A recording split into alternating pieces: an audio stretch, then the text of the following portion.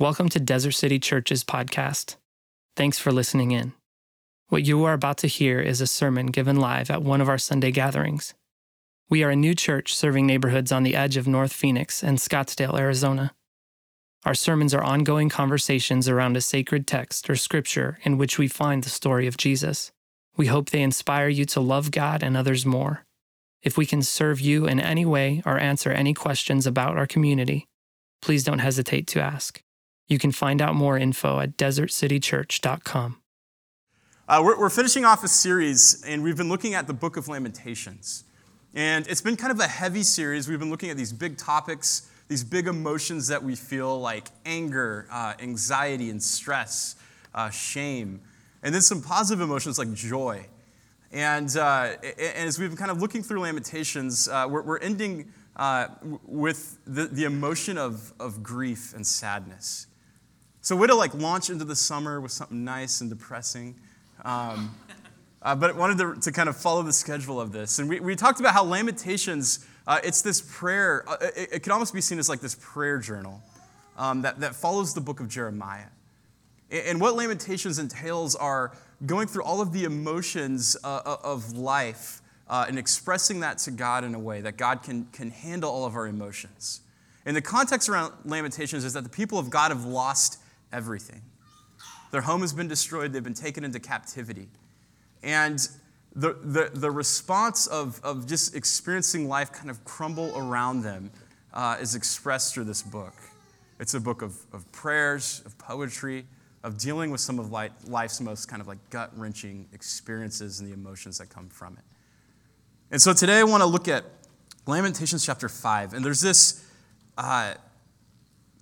visual of moving from dancing to mourning that takes place in Lamentations 5:15. Writing in response to what's happened, they write, "Joy is gone from our hearts, and our dancing has turned to mourning." Verse 20 says, "Why do you always forget us?" Talking of God. "Why do you forsake us for so long? Restore us to yourself, O Lord, that we may return. Renew our days as of old, unless you have utterly rejected us and are angry with us beyond measure." And if you've gone through experiences where you've lost everything, if you've gone through experiences where you've had this extreme disappointment, these kind of words resonate. In fact, if you're going through that right now, you might read words like that and you're like, I get it. It's exactly what I've felt. Joy is gone from my hearts, and it feels like God's forgot us or forsaken us. There's this desire to be restored. Talks about how dancing is turned into mourning. You look at mourning. Mourning is found throughout Scripture. What is it? What is mourning? Mourning could be a formal expression of feelings that have to do with grief and sorrow and deep sadness. Mourning has to do with these feelings. It's this formal way to process grief, sorrow, and sadness. One of the first times I experienced mourning was when I was about 10 years old. And it was the 92-93 NBA basketball season. And I wanted to tell this story for a couple of reasons. One, it's heavy, this topic, and I want to kind of give a lighthearted. But also, when I tell this, I know that it's a very shallow example of what some of you have experienced. But so it's in a way metaphor. I was a hardcore Michael Jordan fan as a child. In around 1992, the Phoenix Suns traded for Charles Barkley. And I remember going to Suns games before I was 10 and thinking this team was soft. Even at that age, I knew this team was soft. But they get Charles Barkley, and my dad tells me, you have to become a Suns fan now. They're going to be the best team in the NBA. And I didn't want to. But over the course of watching the Suns that year, I just fell in love with that team. Kevin Johnson, Thunder Dan Marley, who's my wife's favorite player of all time. That was a good team. And we get to the finals, and lo and behold, we face Michael Jordan, my former favorite player. And I was reminded of why I was a Michael Jordan fan, right? We watched him torch the Suns, destroy the Suns, rip their hearts out. I remember after Game 6, when John Paxson hit a three-pointer to win the game, we had a tetherball in my backyard. And I remember, I was so upset that I was, crying, and I didn't want my mom to see it. So I went to the backyard, and I just remember hitting the tetherball and taking out all sorts of raw emotion hitting it, feeling like I was angry, I was sad, I was mad at Michael Jordan, I was mad that I rooted for the Suns when I used to like Michael Jordan. I'm going through all these different experiences. I remember just being 10 years old thinking, like, I've never felt this before. My mom came out to see if I was okay, and I was like, yeah, sure, I'm fine. But having this kind of gut-wrenching, the emotions of going through something disappointing. And it's affected my life, I'm not going to lie. I went all in with the Suns at the age of 10. So when the Suns lost some terrible series to the San Antonio Spurs in like the mid-2000s, late 2000s, probably the fanatic lack of perspective came out of me, and I was much more emotional. I think Marcy was terrified of how angry I'd get screaming at the TV, watching the Suns get hosed by the refs. And it was just something that was inside of me that, like, early on in my life, it was like I was so disappointed and hurt, and I've like carried that as a Suns fan. Now that's ridiculous, right? We're talking about like the Phoenix Suns and being a fan. But every time something bad happens to the Suns, I can't process it, man. I just get I get so upset because I've never dealt with this experience of grief. And I know it's kind of like super shallow. But at the same time, I think that we go through experiences in life where we're hurt, where we're disappointed, where we feel duped, where things fall apart. And we take in the emotion of the sadness. And what do we do with it? It has to be processed in a way that's healthy. When it comes to our disappointments, mourning, grief, sorrow, there's certain things that cause it and trigger it. Some things are worse than others. And as I talk about my love for the Phoenix Suns, I'm in no way comparing that to some of the joy and sorrow and joy that I've experienced in other things in my life. Nor would I say that it's anything compared to what you've experienced. But what causes sorrow, I think from what I've experienced reading through Scripture and in my own life, are four kind of like catalysts. And the first is loss. Experiencing loss has a way of just kind of catalyzing our sorrow. Right? Phoenix Suns losing. Something deeper than that, though. Loss of relationships. Probably the most common is the loss of life. We experience loss. And it stirs something deep inside of us, a grief, a sorrow, a sadness. In Lamentations, they've lost their home. They've lost their home country. It's been destroyed. They're going through that. Marcy and I have been blessed with 4 children. I feel like we keep having more children. I think we're done, unless something miraculous happens. And we've been very blessed with 4 children. We had our family photos taken a couple of months ago. And one of the things that Marcy wanted to do was a photo of our whole family. And with us having 4 children, we've also had, in that time, 3 miscarriages. And miscarriages were something that, for me, I didn't really know a lot about as a guy. And then when it happens and you experience it, it's painful. And me trying to understand what Marcy goes through as we've gone through the miscarriages. And so we would say that we have 4 children, but we have 3 others that we were pregnant, we're excited about, and then into the pregnancy lost. There's this feeling of loss that brings up grief, emotions, sorrow. So we had this picture taken, and Marcy calls these our angel babies. But we have this sense of like you have a hope for something, a life, and it doesn't work out. That's a little bit different than Phoenix Suns, right? There's something deeper there. There's a sorrow that comes from the loss of life. It seems like there's been a lot of death, even in our community recently. We've had a couple families who've lost loved ones, some of them very suddenly. Some of them have watched people deteriorate slowly. And you have these emotions of grief and sorrow, deep sadness that comes from loss, from losing something special. especially when it's a person. There's a passage in the New Testament in the gospel accounts of when Jesus loses someone close to him. Famously in John chapter 11, there's a man named Lazarus who has two sisters, Mary and Martha. Lazarus gets sick. They call for Jesus knowing that he can heal, calling him to come and help save Lazarus from death. Jesus gets there too late and Lazarus dies. Now, if you know the story, you know how that ends, but there's a very famous Bible verse that comes from this story. When Jesus sees what happens, Jesus wept. Remember, Jesus wept is like the first Bible verse that I memorized, like in Vacation Bible School, because you get like a sticker or a prize when you memorize scripture. Jesus wept.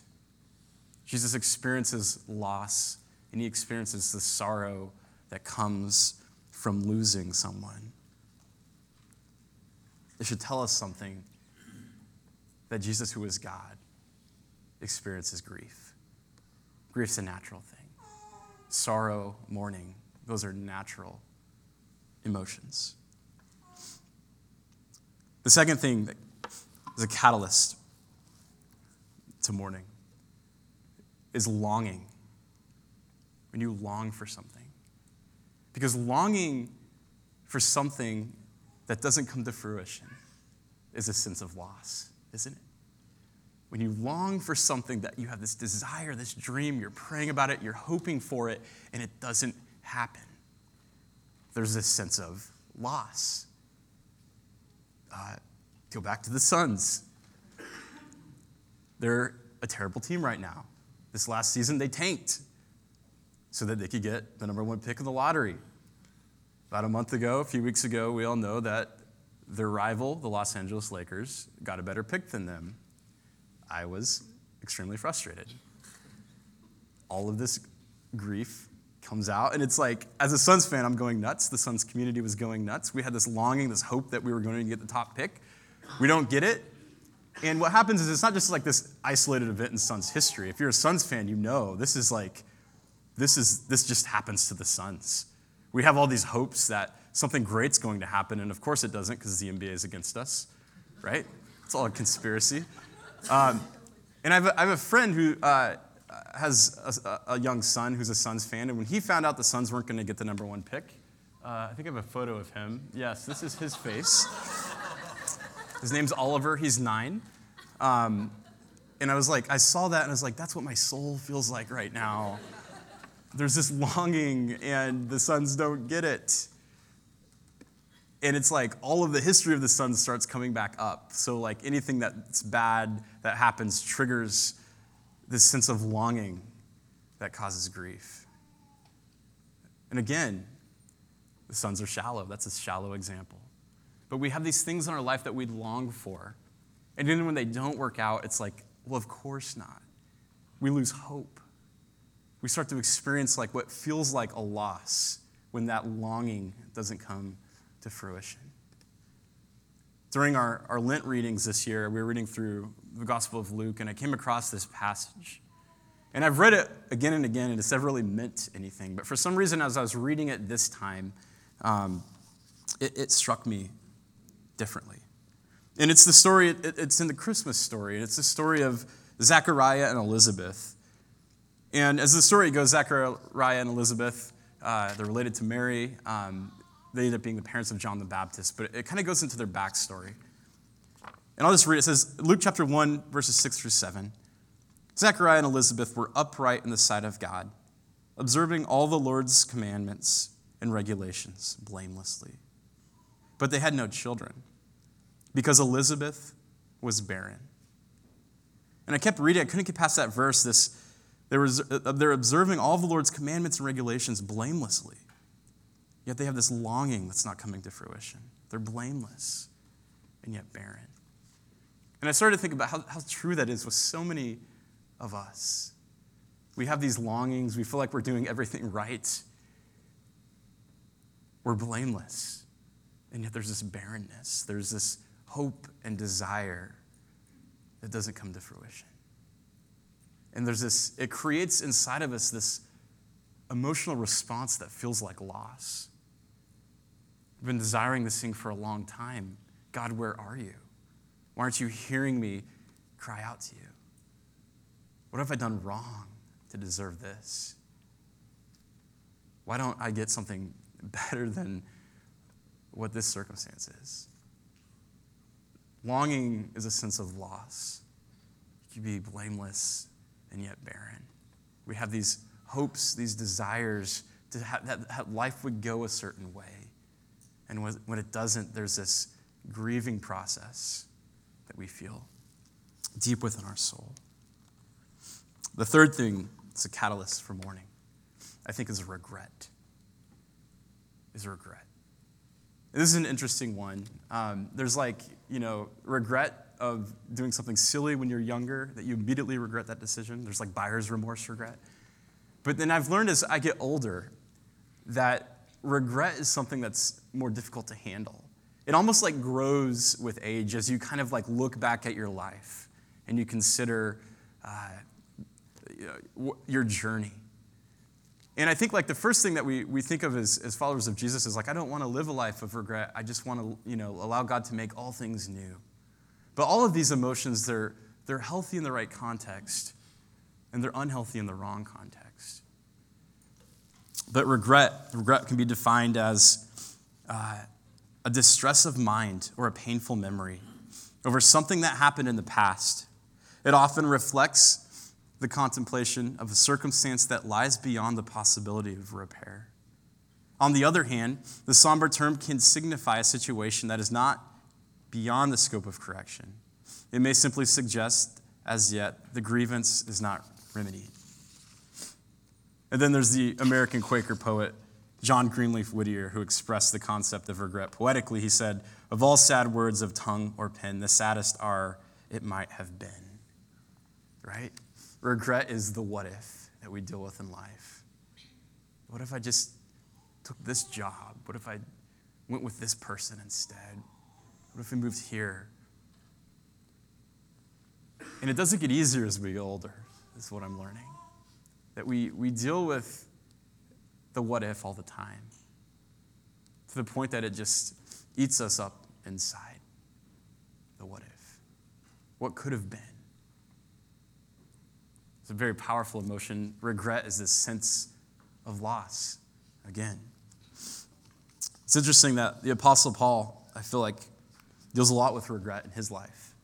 And it's interesting because, Paul's so important. I mean, so many of our New Testament scriptures come from Paul. This brilliant thinker, this guy that's completely sold out for God, going around starting churches, writing letters to churches, discipling new leaders.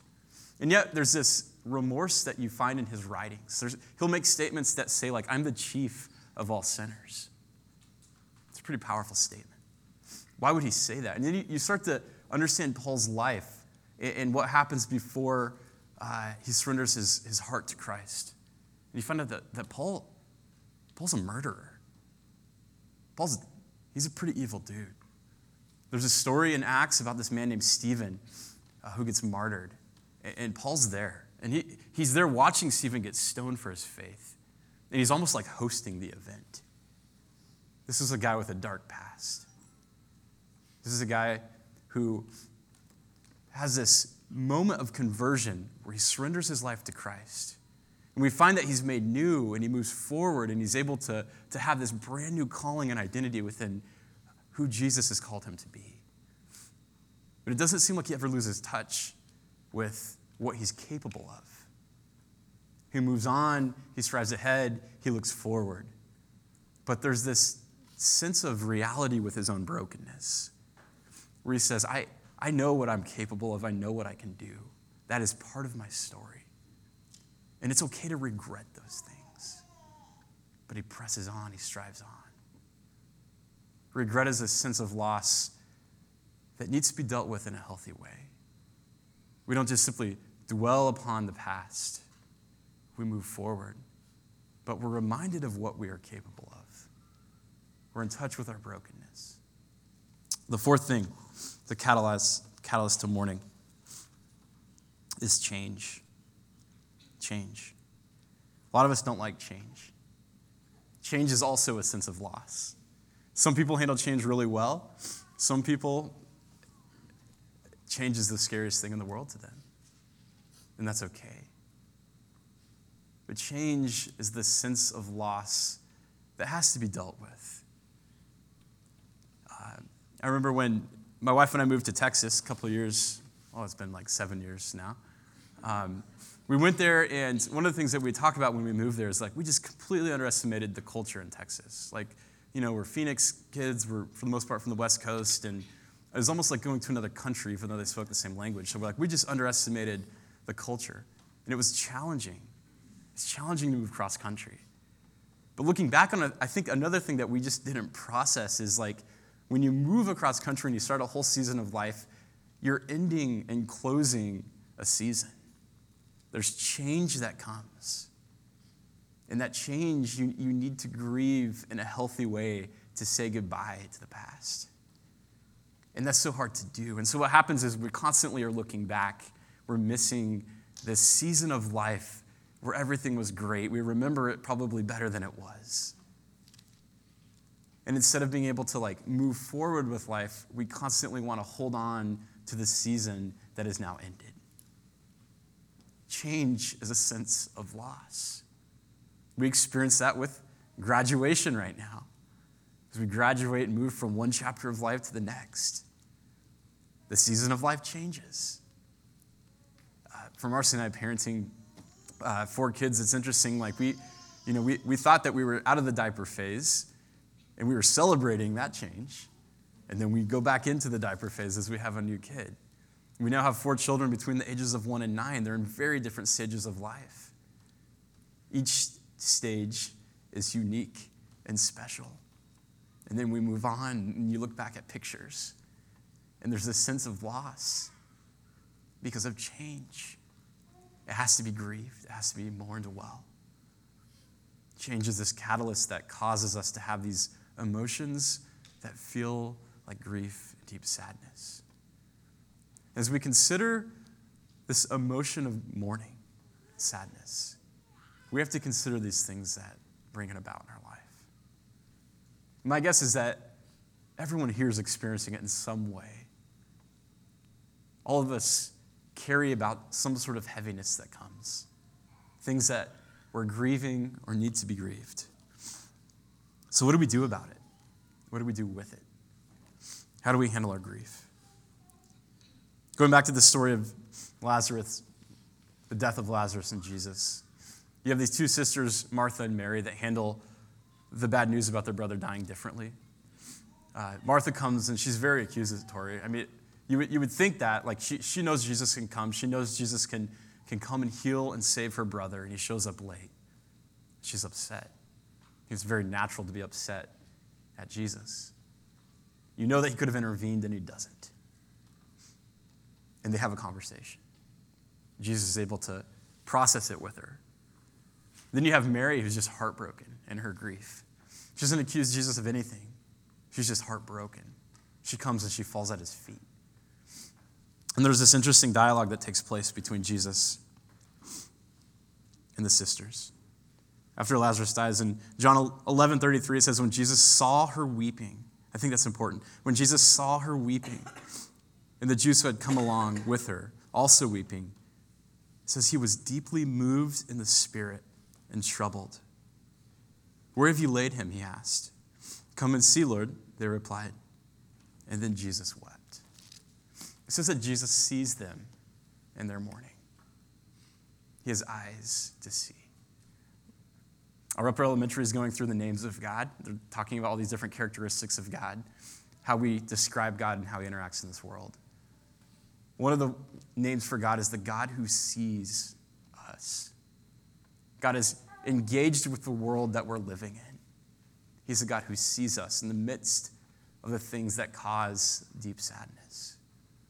For Mary and Martha, Jesus sees them. And it says that he's moved to an emotion that leads to a response.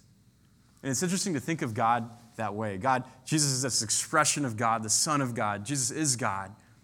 And he has this human emotion where it says that he's grieved. He's deeply saddened by what's happened. What does that tell us about God and our circumstances? As we come to him with our grief, as we come to him in mourning, he sees us. He's moved. He responds.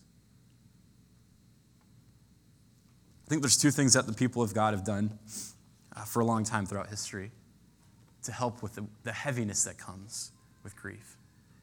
The first is there's this ancient practice called sitting Shiva.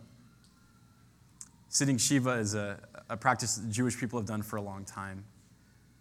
And it's almost like, it's not necessarily compartmentalizing grief, but it's setting aside time to grieve in a way that's healthy.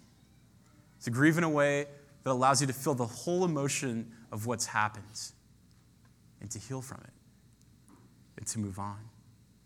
And part of this practice is this understanding that if I don't deal with this, it's going to continue to fester over time. And it doesn't mean that I'm just completely made whole after I deal with it, but it's processed in a healthy way. That way, 15 years later, you're still not yelling at the refs when the Suns lose, right? And the sitting Shiva, they come and they sit. Shiva means seven days. Seven, it means seven. They sit for 7 days and they take in the grief. And the friends of the person grieving come and sit with them. And they don't do anything. In fact, the rules of sitting Shiva, they're not allowed to say anything unless the person mourning talks. If that person initiates conversation, then you can talk. But you don't try to come up with answers for him, for the person grieving. You don't you don't try to solve anything. And that's hard to do. We always want to just solve or give a reason of why it happened. But there's this understanding that they don't need answers. They just need someone to be with them in that moment. And there's something there for us, I think. One, to recognize that we need a season in our life where we're able to say goodbye to the things that feel like a sense of loss. But also to mourn with those who mourn. To come alongside those who mourn and just be with them. Just be good friends, be family, be a faithful presence to them. Without having to solve anything. I think there's something there. The second thing God's people do, and this is what we've been talking about this whole series, is the practice of lamenting. All of these emotions that we've talked about, to lament them to God, to take them to God in prayer. Sometimes we think of prayer as, us just spending time with God. It's that, yes. Sometimes prayer is making requests of God. Yes, absolutely, that too. But part of prayer is also coming to God with our darkest emotions and pouring it out to Him. Sometimes it's a vent. Whatever that looks like, whatever you need to do, we're invited to come to God through prayer. And I love this idea of lament that we read the first week. A lament helps emotions move through us like a wave, reaching its peak, then washing over us and eventually dissipating. Let me read that again. The lament helps emotions move through us like a wave, reaching its peak and then washing over us and eventually dissipating. I wonder how often in our prayer life we consider that, to come to God in prayer. The Psalm of Lament, Psalm 34:17 says, "The righteous cry out and the Lord hears them. He delivers them from their troubles. The Lord is close to the brokenhearted, and He saves those who are crushed in spirit." Maybe today, you're dealing with loss, you're dealing with longing, you're dealing with regret, you're dealing with change. And there's a certain weight about the emotions that come from that. Maybe it's something that has happened a long time ago in your life, and it still lingers. You still carry it. It still eats you up inside. The band's going to come back up, and I want to spend some time just a moment reflecting on this. If you're like me, you probably have some of these emotions. And I think the proper thing to do is to take them to God. The proper thing to do is to get them out. Earlier this year, Luke Schuline gave me a journal. It's a prayer journal, and it has the Suns logo on it, so I love it. It's a moleskin. And every night, I write into that journal. Used to do that all the time when I was younger. Didn't do it for like 10 years. Yet I found great healing and connection with God from being able to lament and write out my prayers. We don't spend a lot of time in prayer, but I wanted to today, as the band comes back up. We're not going to close with communion. We're going to close with reflection. And my hope is that you would allow the psalm of lament to speak to you today. And so, as you consider the things that have caused grief in your life, I want to invite you to just close your eyes, to bow your head. And I'd like to pray for you. This comes from Psalm 30. In the promise of God, when we lament to him, when we think that our dancing's been turned to mourning, there seems to be a reversal here in this psalm. Let me pray. It says, I will exalt you, Lord, for you lifted me out of the depths and did not let my enemies gloat over me. Lord my God, I called for your help, and you healed me. You, Lord, brought me up from the realm of the dead. You spared me from going down to the pit. Sing praises of the Lord, you, his faithful people. Praise his holy name, for his anger lasts only a moment, but his favor lasts for a lifetime. Weeping may stay for the night, but rejoicing comes in the morning. When I felt secure, I said, I will never be shaken. Lord, when you favored me, you made my royal mountain stand firm. When you hid your face, I was dismayed. To you, Lord, I called. To the Lord I cried for mercy. What is gained if I am silenced, if I go down to the pit?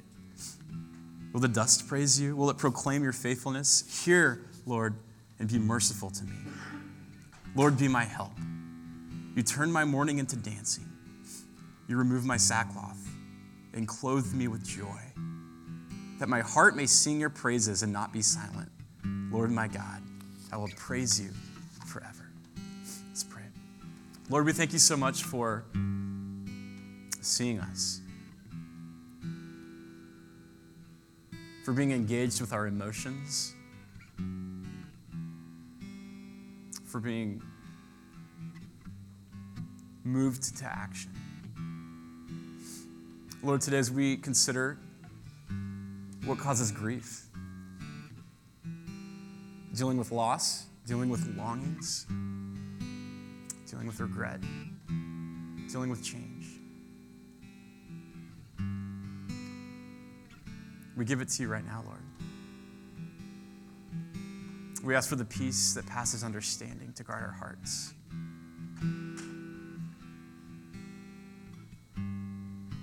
We ask for your Spirit, Lord. In your Son's name we pray.